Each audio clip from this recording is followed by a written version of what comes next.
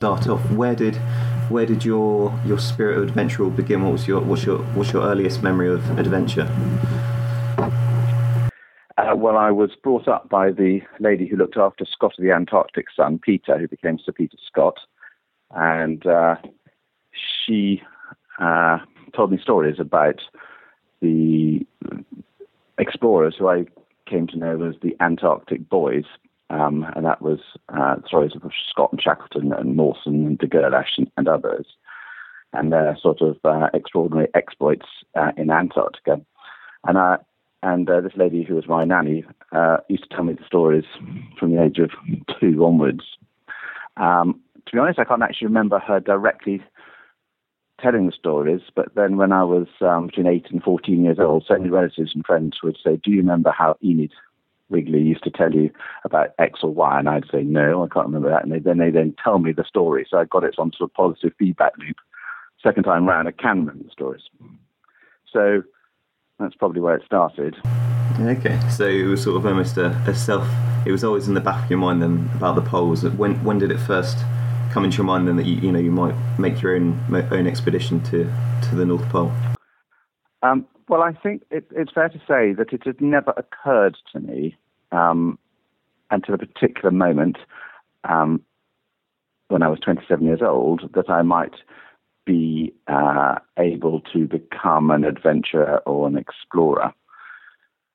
But the moment came quite out of the blue, pretty much like a bolt out of the blue, when I went to the Royal Geographical Society's Lowther room, which was, in 1988 was a dark, dusty, very rarely visited room where all the books were locked up behind brass grills. And I was there in a lunch break, and I decided, almost just to be annoying to the librarian, well, not so much to be annoying, almost to be to give the librarian something a bit different to do. I asked if we could go up to the Lowther room, and he brought up his keys, and he said, "Well, what book do you want? Want to drive to the library room?" And I thought, "I don't know. I just thought it was interesting to find a book up here. Let's find a book of interest." He said, "Well, which grill do you want me to open?" I didn't know, so I sort of spun round and just randomly pointed at one grill.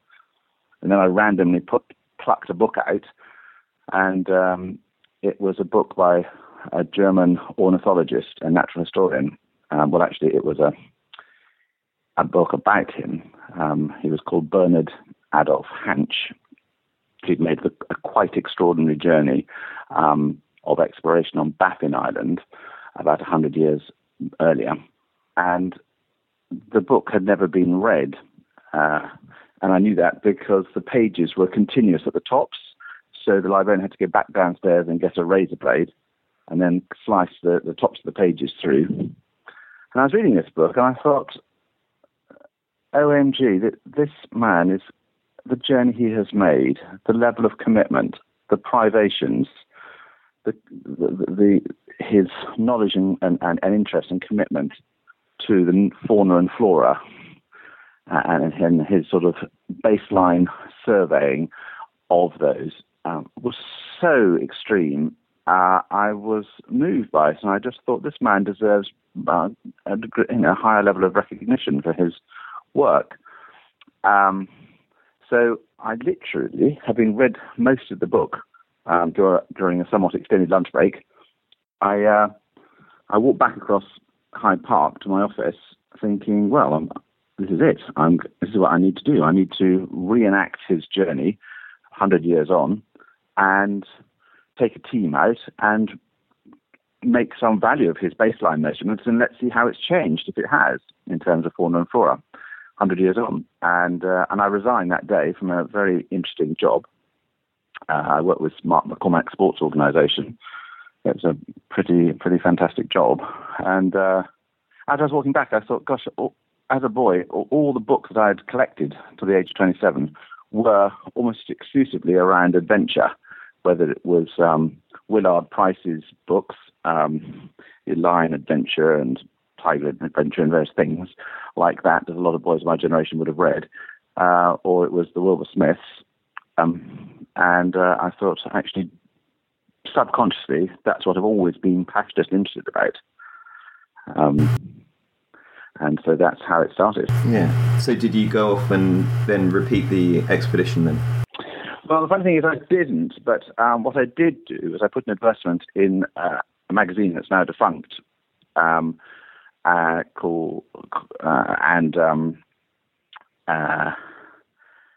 for a VA for an HF radio operator with Arctic experience, and the man who came forward replying to that was very experienced Arctic expedition leader, and he said, "Look, I think it'd be much better if you came with me."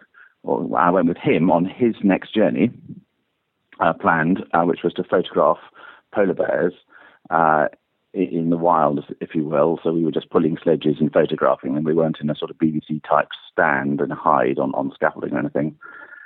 And that was sponsored by SAS, the airlines, Scandinavian Airlines. And he said, "I will let me see how you get on, and you can pick up some basic survival and travel skills under his mentorship, and then maybe he'd join my expedition proposed to Baffin Island." But in fact, we then went on and did another expedition after that together, and I suppose the book had done its job to catalyse my interest in the Arctic. So I've never gone back to that journey. Amazing. On my office, I walk up every day past the Lowther room, and I just think maybe I should go trawling through an old book in there, maybe see what adventures it starts me off on. Yeah. So, I mean, what was the process from then? It was quite a long journey until you actually completed the polar expedition. What were the steps in the was it a 15-year planning process? No, I was 27 when I went to made my first journey across sea ice between the islands in the Svalbard archipelago. That was a 70-day journey. He and my partner and I, and then it was on the flight back from that journey that it occurred to me that, because we'd actually spoken to Ran Fiennes and Mike Stroud via our HF radio from Barents Island, because I had an eye injury. The surface of my eye had frozen to my contact lens, and it caused me some meaningful problems and an infection. And the only person we could contact, because this was before the days of telephones, was actually Mike Stroud, who was a doctor, of course, and Ran, who were making one of their attempts on the North Pole at the time, which was quite bizarre. So Mike was giving me advice on what to do. And it was flying back from that project that I thought, you know what, I've spent the last 70 days on sea ice, going, if you like, longitudinally. Why don't I go latitudinally and go from the edge of the Arctic Ocean up to the pole? Basically, look to do what Ran Fiennes had been looking to do, but I wanted to do it alone. And I thought I had enough experience now to do it. 70 days crossways, it can't be that much harder than 70 days, or you know, can't be that much harder to go 70 days upwards. So that was my first mistake, as it turned out. It was a great deal harder. But that's where the idea of making a solo, unsupported expedition to the North Pole came from. So, what made it so much harder? Well, I think it's not entirely surprising that when you're operating between channels of islands, there's the flow of ice is. How is the reference to that? Okay.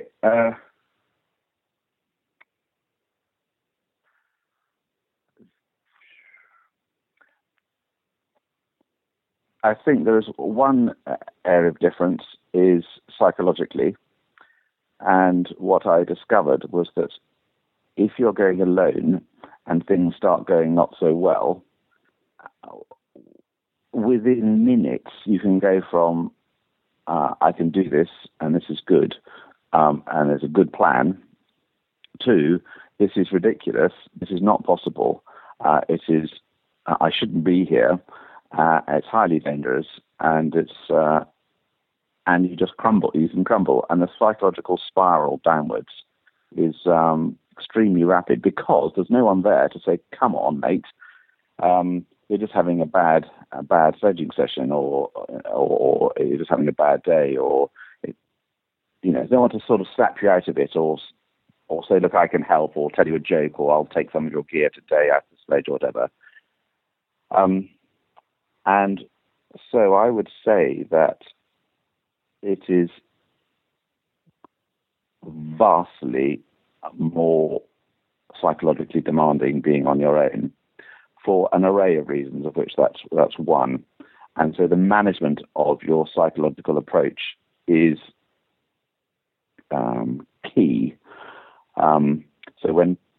So I would say it is a technical environment to operate in, but the technical aspects are not whether you can use an ice screw or whatever.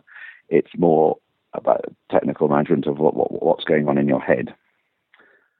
So that's one thing that's different. And another would be that the sheer physical scale of the challenge to cover sort of 800 kilometers or so which in my case involved 4,500 ridges that averaged to about 2 meters in height, and that those ridges are predominantly in the first third of the journey when your sledge is at its heaviest. My sledge was a great deal heavier for that journey. I had a sledge weight of about 260 pounds, and I had a 30-pound rucksack. Of course, you're doing all these ridges when your sledge is at its heaviest and when the temperatures are at their coldest, which means the frictional drag is significantly greater. So everything's conspiring against you as you set off from the edge of the ocean, from the coast out to sea. And that wasn't the case on my previous expedition in Svalbard. So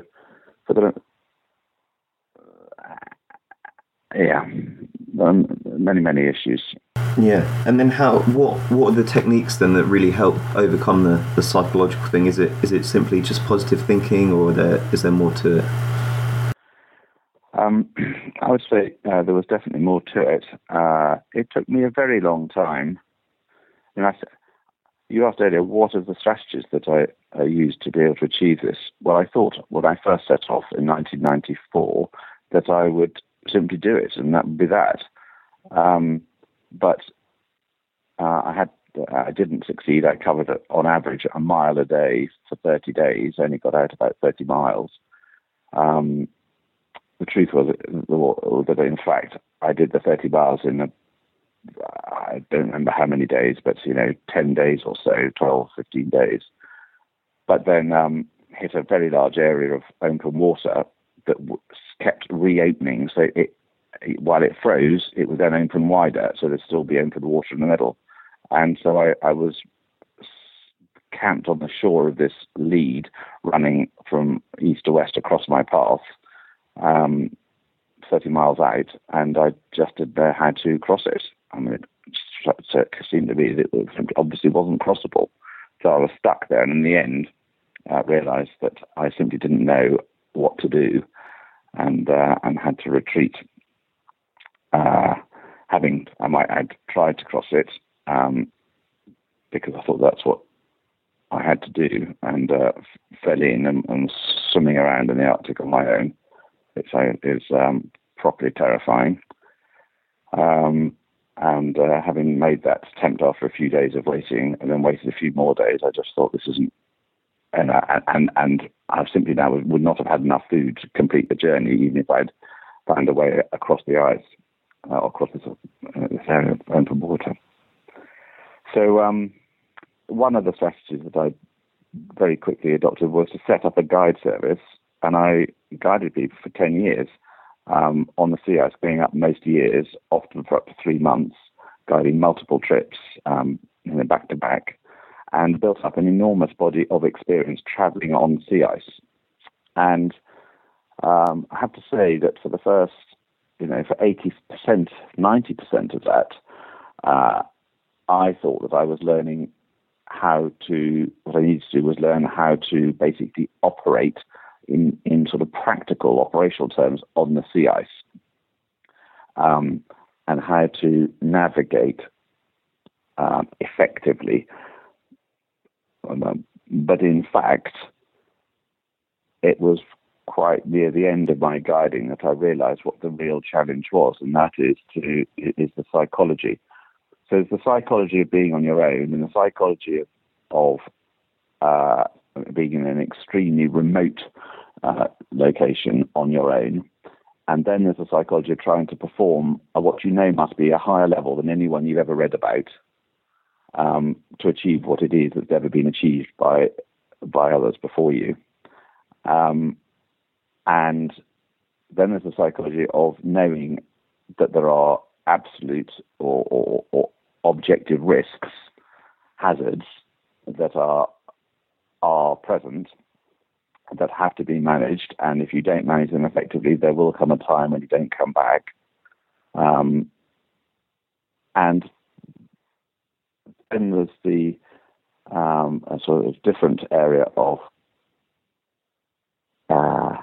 so setting up a guide service enabled me to build up the sort of the famous 10,000 hours of experience, which most people don't do. They go up, they have a go, they last 30 days, 40 days, whatever, come back. If they have a second attempt, they may last, 30, 40, 50, 60 days, but still don't get there because no one had ever got there alone without resupply. And then that's it. So their total experience on the sea ice was sort of 30 to 60 days. Well, it's just not enough. I mean, you might get away with it, but you don't deserve to get away with it because there's a hell of a lot of experience that one can only get by being there and doing things and trying things that cannot be learned in books. It's just not possible. So you raised the point, because I should add, you're having to make an enormous number of decisions or judgment calls. Often they're quite fine marginal judgments on what to do next, to maximize the likelihood of succeeding. When it comes to main from water, should you go east or should you go west? Is it entirely random? Does it make any difference? Or should I go east this time, west the next time, east next time? Zigzag, and actually that equals a straight line. Do I need to really know or care about what the currents are doing? Does it make a big enough difference? If I know the ice I'm traveling on is going in a southwesterly direction, should I be still heading due north, or should I be heading into that, making an allowance for the drift of the ice? And it's just a myriad of stuff once you get into it. And if you don't know that you're making the right judgments, it's extremely undermining of your confidence. And you asked earlier on how important is, to what extent is it all about positive mental attitude? To which I would say that the positive mental attitude is all very well, but I suspect that too many people think that if that's the main pillar, everything else will sort itself out. And my experience is that while it is essential to have an essentially positive mental approach to things, if you rely on it too heavily and there is not the experience built up over time, you're sort of going blind, and two things can happen. You get a sort of chronic erosion of your confidence, because if it's just in your head, it's an illusion, or it's a delusion. It's not grounded in anything. So you can get a chronic erosion of it as you're constantly making decisions and hoping that's right, and you start thinking it's sort of confident that's the right decision, and then you think it's a few days later you're thinking it's the right decision, and then you're wondering if it's the right decision, and then you're seriously not sure at all that was the right decision, And secondly, you can have some sort of shock, big impact thing that really shakes you. So I don't know, could be anything. Your gun jams when you're trying to scare off a bear, and it jams 3 times, and then the bear happens to decide to wander off, and you think, well, what would happen next time if that happens again? And the bear doesn't go. That's the end of me. So you have those sort of shock things, and between those two things, the chronic and the shock, high impact, this positive attitude can just fold like a pack of cards because it's not based on anything. So very important to have, but if you rely on it unduly, you don't probably deserve to get to the far end. Yeah, very true. Well, thank you for that. Is there a sense of joy you get from challenging yourself? I mean, reading about your school days, you're the first person to complete the long, what was it called, the long ducker. Yeah, the long ducker in 50 years. Is it something you've always loved doing? Well, I can tell you that as far as the long ducker is concerned, it now transpires that it was the first time it was ever done. Oh wow! They've now done a big research, the school, to sweep through history and all known records, and can find no record of anyone ever having done it before. So it turns out that was my run was probably the first time this has ever been done. Although when I was there, and the book's just been written about it actually, but when I was there, as you know, the headmaster assumed that it was, or reported that it was first time in 50 years. And it's first time in 400 years. But I think the satisfaction and the fulfillment is more what it feels like when things. When I think anybody, when you set yourself a supreme challenge,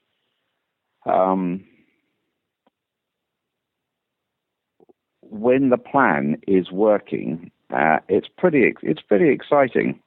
You think, I think, you're the first person to have actually cracked. It looks as though you've cracked this challenge, and that's that. But I have to say that excitement is heavily tempered until you are actually standing on the pole, because anything could happen at any point. And for everybody that's ever tried before, including myself twice, that's exactly what happened. You didn't make it. However confident you were, presumably you set off with confidence in your plan. But as you get close to the pole, there's a sense that perhaps this is the plan that was going to work. I personally find exploration fulfilling because it invites a person to put in all that they've got, all that they can be,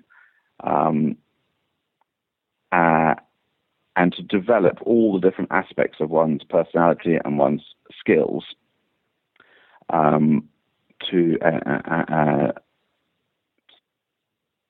put together the best possible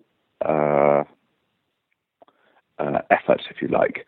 So I think that in many jobs and in many careers, one's invited to be increasingly specific about what you're asked or invited to bring to the business or to the office every day. And I think that can be very limiting and very frustrating for people. But as an explorer, you have to be able to understand how charities work. You might even have to set up a charity yourself. You're engaging with a vast range of third parties, from charities, television, radio, newspapers, online, digital, social media. You are having to understand about your own psychology in the field, all the technical skills that you may need to build up in the environment you're interested in. Understand how your body works and how to repair, how to maintain it nutritionally and in other ways, and how to repair it, mend it in the field. You've got the whole training aspects of how you get fit enough and strong enough to deliver whatever it is you want to do. You might be having to make a film, take photographs to convey in different ways that the nature of the project you're doing. So there's a creative element to it. And it just goes on and on and on. And, if you're on your own, you essentially are at the hub of all these activities. Obviously you need to be a salesman as well to raise the money, particularly for polar projects, which are very cash intense, mainly because of air charters that have to be involved. So you might be raising, initially I was pleased to have raised, a few £1,000s, but now at the point, the numbers just seem to grow. Now I'm raising millions of pounds, doing multi-million pound deals to make the projects work at the scale that I've recently been doing them with, for example, the Catlin Arctic Survey. So it really is a career choice that enables you to be all that you can be. I think that's quite unusual, and I certainly find it to be probably the single most rewarding aspect of it. Amazing. Do you think maybe if you hadn't been an explorer, you'd still be doing sports management? Well, I tell you, one of the things that, as an explorer, of course, we all take different things and enjoy different aspects of exploring more than others. But certainly one of the things that I have found is that my time at Mark McCormack's sports organisation, which was IMG, was invaluable in that it taught me how to identify intellectual rights, and how to value those rights, and how to sell those rights, and how to deliver those rights. When I was with McCormack, it was to do with equestrian individuals and equestrian events. So I was an agent selling sponsorship, but also lots of other things, not just sponsorship. Book rights and endorsements and all sorts of things. There's a whole array of ways of generating income from these intellectual rights, as they're known technically. And that's what I have had to do to do my work as an explorer. So one of the areas that is a sort of, if you like, a transferable skill into the real world is to, I could work as a sponsorship agent, if you like, or develop some rights myself, for example, to a race or what have you, and I would know how to manage those rights in terms of, creating them and packaging them and selling them and delivering them. So that's something I'm quite interested in. But that's ultimately what one has to do. It's what all explorers do to a greater or lesser extent. They have to identify what their brand is, what the brand of the event or themselves is, or both, and how to monetize that. Because if you can't, certainly in the more cash-intense regions or cash-intense projects, whether it's trying to fly around the world, on solar power alone, or do deep sea submarine research, these environments are very expensive to operate in. And if you can't raise the money, it's just a dream. Exactly. I mean, I sort of suggest it to my own explorers, to write fundraising letters to maybe smaller companies to help them in their own fundraising. Obviously, it's not quite the same level, but it's definitely an area that needs to be mastered and part of that whole spectrum. Yeah, and I think I would say, sorry, I've been talking at a reasonably sort of high level, which maybe is not appropriate, but at the start, we all had to start somewhere. My first project, which was in Svalbard, had a budget of about £10,000 back in the 1980s, and of which I had to raise about half. And that's pretty hard. It's because the perceived, the value that you may perceive you have, that you can offer to sponsors, no one's heard of you, you've never done anything out there, so it's not very credible. You can't ask for £1 million. Why would they give it to you? So, you start with a relatively low value that you can offer.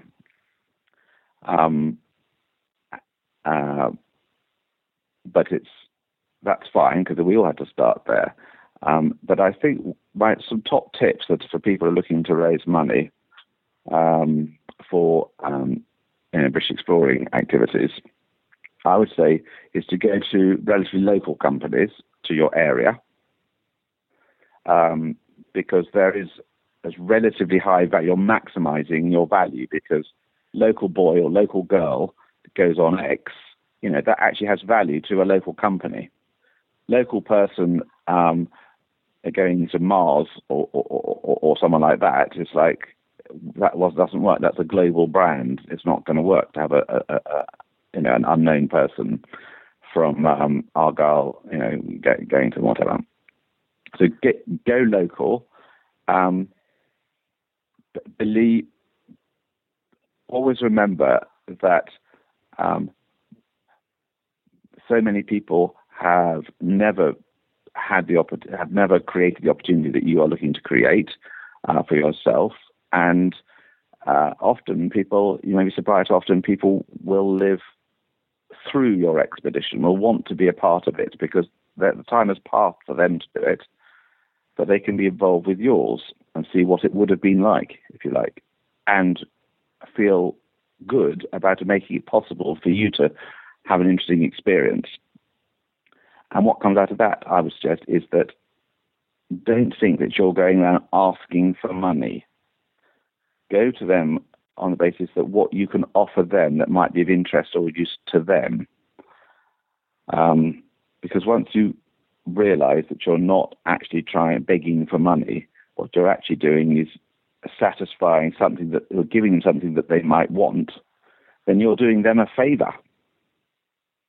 And once you go into a meeting thinking, with a degree of balance, rather than, I feel pretty bad even being here asking you for money, what I actually think is I'm really excited to be here because I'm doing this really interesting thing, that I'm doing something that I think your customers or your staff might find really interesting. You're there to help them. You're doing something really, thank goodness you're there in the meeting, able to offer them this opportunity. And that is, I think, quite a useful perspective to have when you go in to these sorts of meetings. That's exactly what I want to hear. Thank you so much for that. Obviously, want to be quite conscious of your time, so maybe just a few quick questions to finish off. Who are your modern day heroes? Obviously you were brought up on the stories of the Antarctic boys or the Arctic boys. Who do you admire now? Who's doing really amazing work? Maybe. People who are doing things now. I suppose.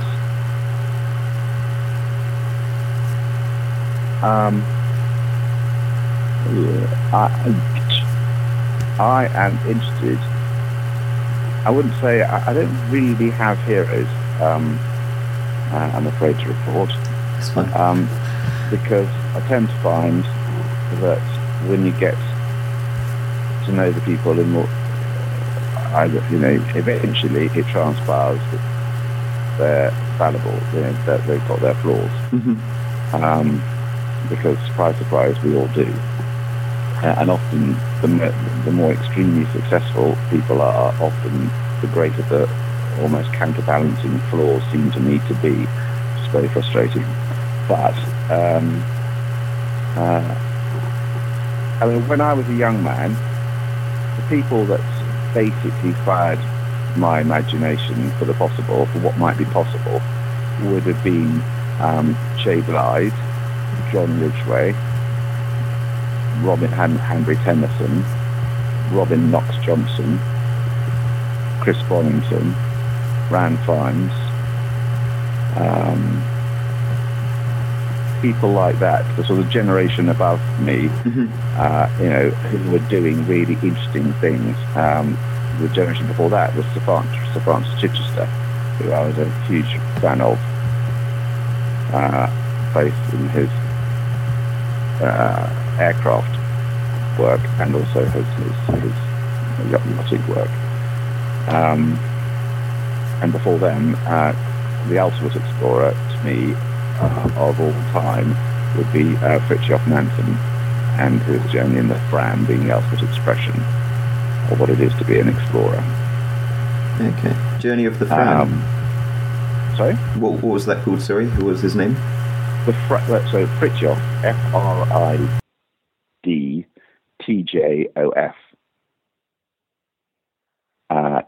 Nansen is his surname, Nansen.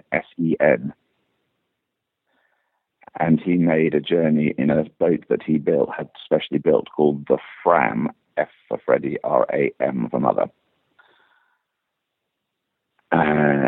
Off the top of my head, I can't remember the dates, so I'll embarrass myself, but it's in the 1880s, 1890s. Forgive me for not remembering. And he deliberately set his ship into the ice to then drift across the North Pole. But in fact, what happened is they got to about 86 degrees north. He and then one other person on the ship set off for the North Pole on skis, pulling sledges, knowing that there was no prospect of ever finding the ship, because it was moving all the time. They didn't have GPS or anything like that. Anyway, they got some way towards the pole, realised they weren't, turned back, and they made for the coast. They made it all the way back to the Russian coast, and then lived for a year in a stone hut that they made, with living on seal, I think. And then they were discovered randomly by a Victorian explorer, British Englishman, on a hunting expedition, who'd chartered a yacht and gone to this extremely remote bunch of islands. So, that was, and then he went on to be a diplomat, and was also a scientist of note, and set up Norway. He was one of the founding fathers of the country of Norway. So he's the ultimate, but that is going back in time, obviously. And I think desperately trying to remember his name. The man who's now doing Bloodhound, but who did the Thrust SSE. The two of them, Green. Is it Dave Green, the driver? Andy Green. Yeah, who's a pilot, but also a fighter pilot, but also drove Thrust SSC, the fastest vehicle on land, when they broke the sound barrier, if you remember. And they've now got a new project called Bloodhound. And I can't remember, my memory's terrible, but there's a man who's behind that, who does the fundraising. I love that sort of thing. The chaps who are going around, Bertrand Piccard, he's a hell of a chap. He's now doing this round the world solar plane. These people who are explore. There's I would call those feats of exploration. They're technology led, but by golly, that they require everything that an explorer has to bring in terms of raising the money and the profile of their projects, and pushing limits, technological limits. And so on. So those would be some more modern things that I'm interested in. Amazing. That really helps. That's excellent. I mean, that's who you admire.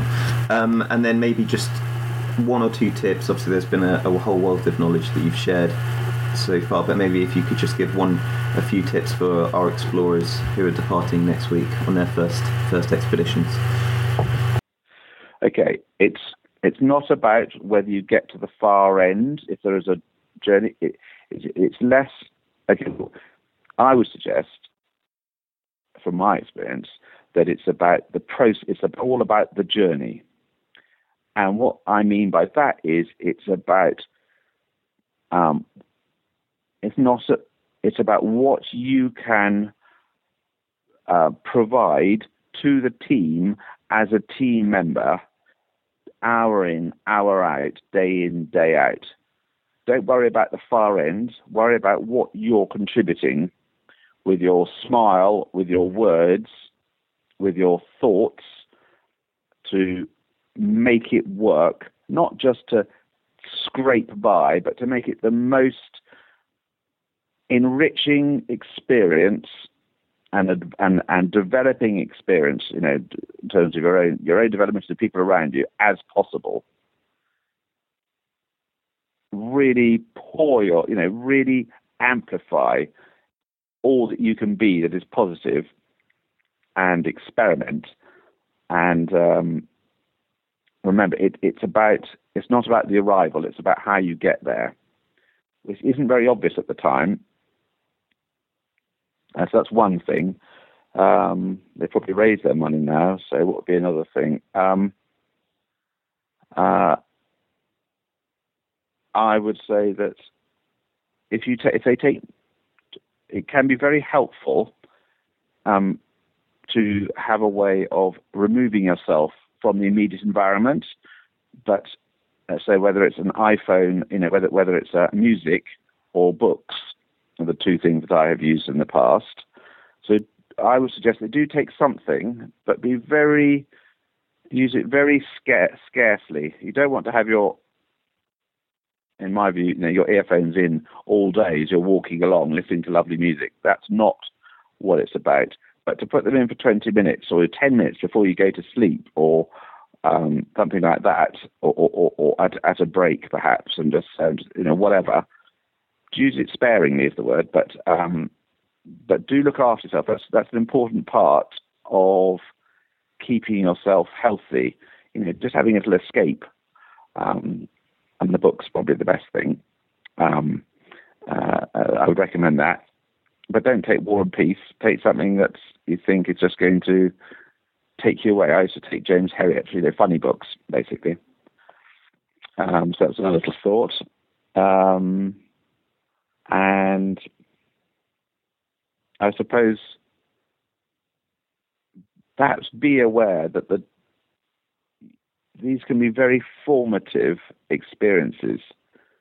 You are really developing who you are in these quite intense projects that you're doing, these challenges and this work that they're doing, quite intense environments. And the good news is that these are opportunities to really expand out and push back your comfort zone. But the key is you do actually have to go into your uncomfortable zones to do that. So don't be a shrinking violet. Don't be all quiet and mousy and, I'm not sure I could do it. These are the times to really be brave, and try things out. And you may be amazed how something you wouldn't dreamt of doing at the start of a project, by the end it's become entirely normal, and actually you have expanded your known capabilities massively. And the braver you are, it's pretty straightforward, and the more you practice doing that, the bigger the growth and the development and the gains you will have. It's a pretty direct relationship. So, and courage, if that's a better word, is like a muscle. The more you use it, the stronger it becomes. So keep being courageous, which might be, something really quite simple, like you don't really want to offer to do the cooking tonight. Just offer to do the cooking, I know you'd rather be sitting around or see your friend or whatever, but actually no one else particularly wants to do it. Just do it. Just say, just put your hand up. I'll do that. I'll do that. I'll do that. And it's that sort of energy and commitment that, of course, has the extra effect of getting everyone else more upbeat. So I say the last thing is be aware that your mood, there's only one thing more infectious than enthusiasm, and that is a lack of it. So be enthusiastic, offer to do things, volunteer to do things, that whatever it is, and that is infectious. And suddenly everyone will be starting to, more and more people will start to behave in the same way, and then the whole expedition takes on a whole new level of fun and reward. Thank you so much for that, Pen. It's been an incredibly insightful 45 minutes for me, and I'm sure the explorers are going to get a lot out of this, so I'll make sure they can all enjoy it before they head off.